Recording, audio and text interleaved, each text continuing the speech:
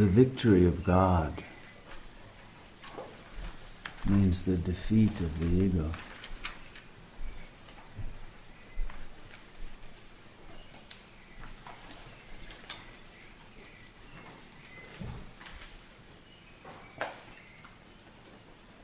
The defeat of all egocentric narratives.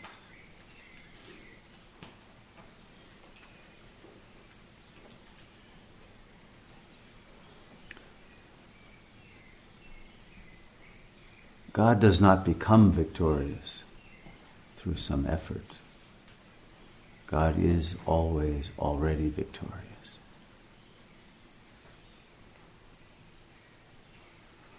But that victory is only recognized when the ego's helplessness and the futility of establishing the reality of any ego is recognized. It is at the fall of the ego that the victory of God is realized.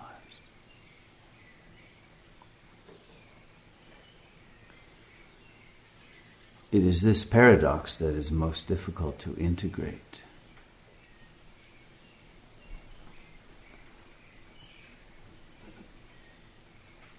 So long as the ego becomes or remains the frame of reference of thought,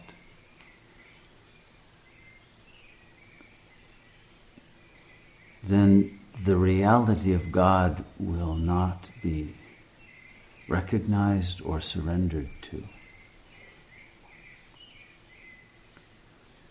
But God will remain as a bit player in one's scenario.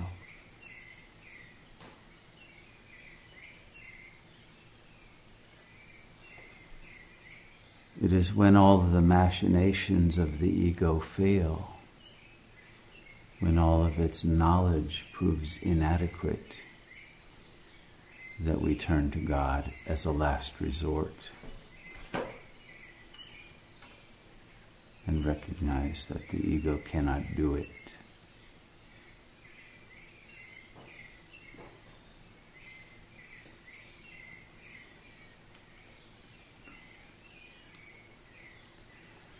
It is when the ego's lack cannot be denied, and that lack is the ego itself, that we finally enter into the lack and recognize it as emptiness. And the ego's own web of thoughts as being built upon a void.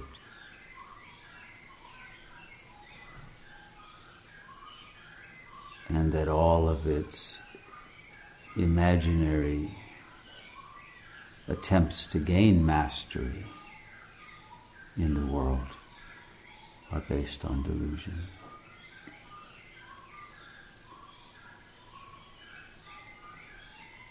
It's this that brings humility.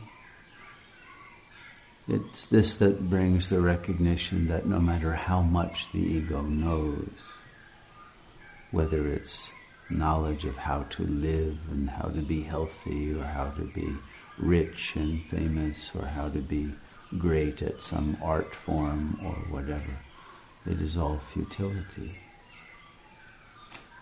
and a trying to catch the wind.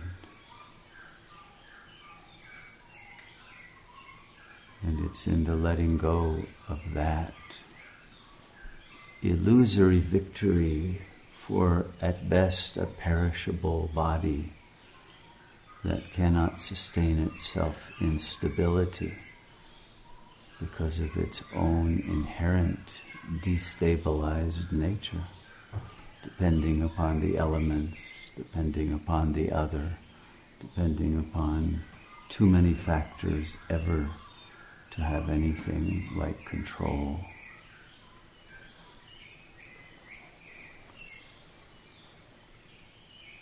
Not even control of its own mind. Not even a stability in its own narratives. Not even a stable identity that goes through its various scenarios. Not even for most postmodern egos a stable gender that goes through its own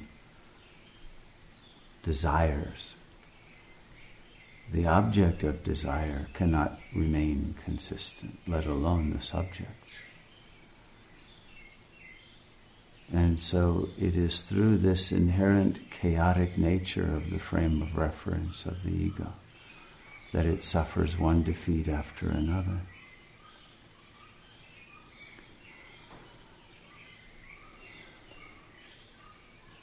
But usually, even after its defeat, it goes on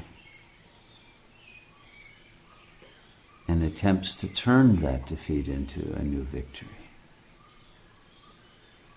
and never recognizes the necessity for humility and surrender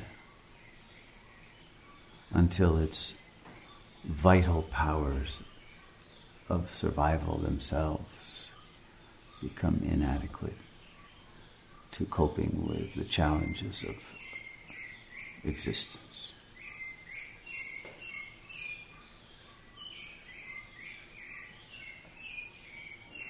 The self is pure presence that has no necessary identification with the physical organism that the ego is identified with.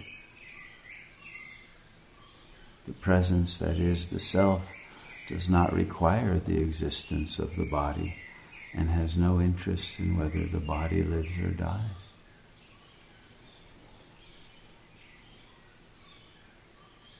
The self has no inherent bias toward the ego or against it. The ego is simply an object that appears and disappears. Because the self is omnicentric, it has no tie to any particular center of consciousness. All are equal, all are the same. All are manifestations of the one self. There is no favoritism. And there is no desire. And there is no need to have anything in order to achieve satisfaction. Nor is there anything that can be possessed. Presence is all there is. And the illusion that there are things, including an egoic identity, is already alienation from truth. So Sri Ramana often uses metaphors like, we love to read the newspaper, but no one is interested in the paper. They're interested only in the print. And not even in the print, but what they imagine the print signifies. People are only interested in the signifier, not in the substance. And so we take the presence upon which the ego's signifiers are presented for granted and are interested only in the signifiers and build our lives creating narratives of signifiers. When they are erased even before they are written in our minds, they cannot be held constant. But the presence itself is forgotten and repressed.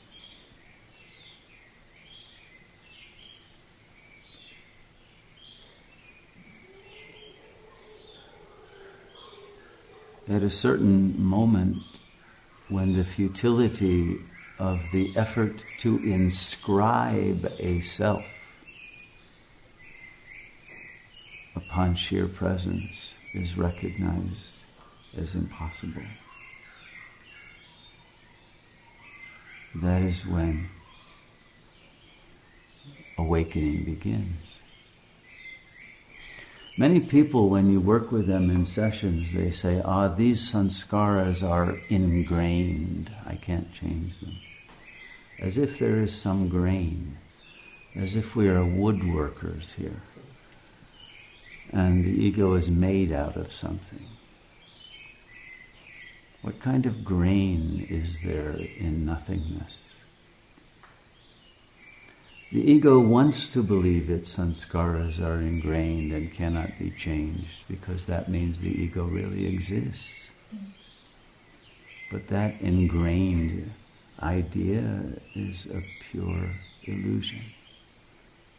Nothing can be ingrained in an ego that itself is not real.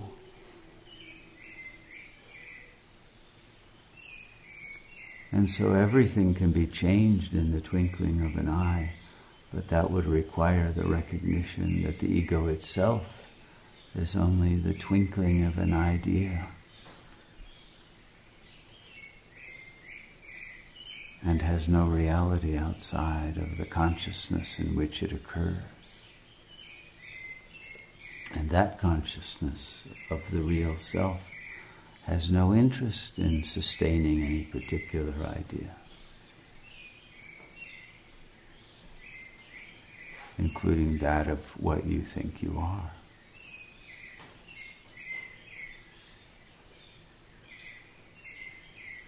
And so egos aren't even fish in the sea of consciousness. They're just momentary waves that come and go. And it's only the ocean of consciousness itself that has any reality.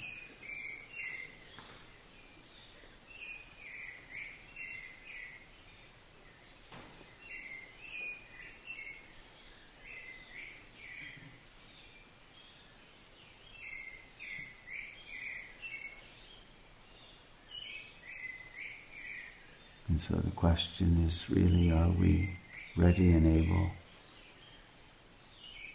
to stop identifying with a wave that will inevitably crash and dissolve back into the ocean anyway? But to approach that end of the wave's illusory existence with terror, with anxiety, with a sense of lostness.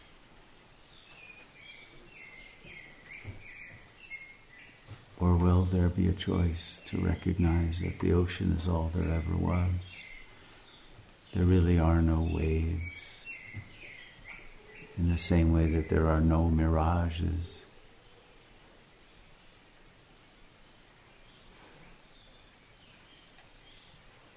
The ocean may seem to be in constant motion, but it's not moving at all. And the waves that move cannot long be maintained in any particularity of identity. And we think that the waves move, but actually the molecules of water that make up those waves don't really move at all.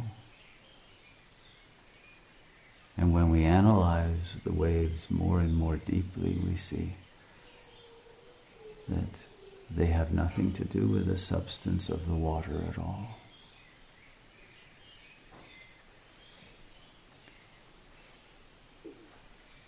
And so when we ask the question, what am I, more and more deeply,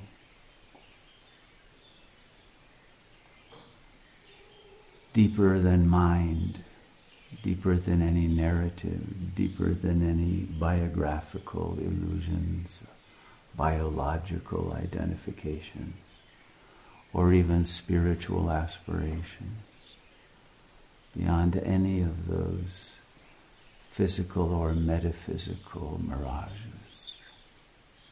What is there?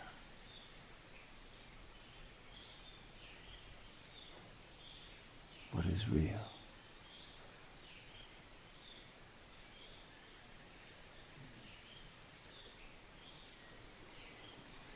The real does not pertain to anyone.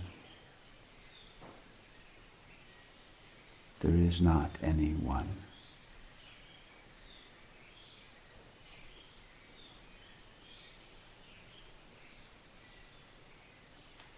And all of the value that we have put, even whether it is a positive or a negative value, but the entire concentration on the well-being or the improvement or the becoming worthy of an ego, is all a waste of our effort and our lives, which go to support or to attack an illusory object, or to project that love and hate on other illusory objects. And all there is presence.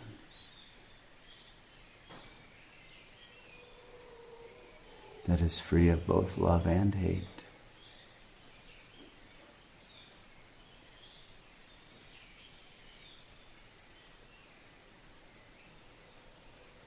We say that God is love, but what kind of love is it when there is no object of love and no subject either?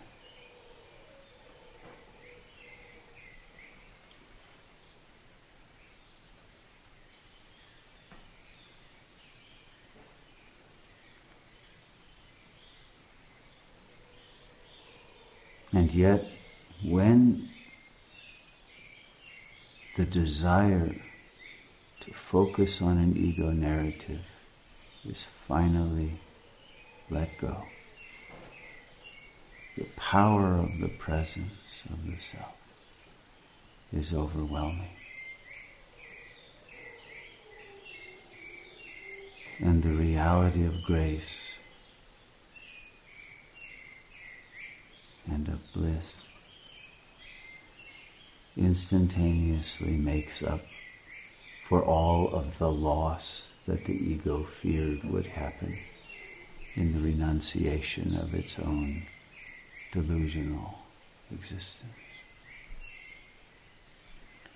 And it recognizes in the moment of its own dissolution, in that very same twinkling of the eye, the real I,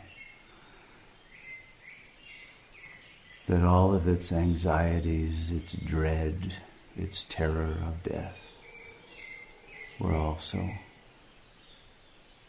completely illusory and based on a complete misunderstanding of reality. Nothing can ever be lost, and nothing is ever gained.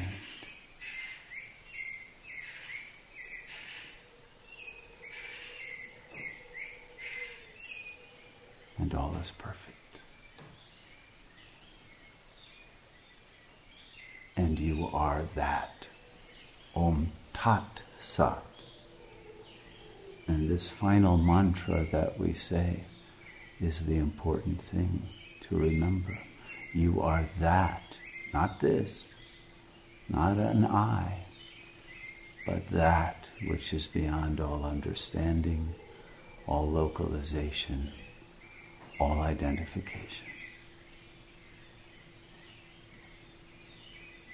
You are that, and that is all there is.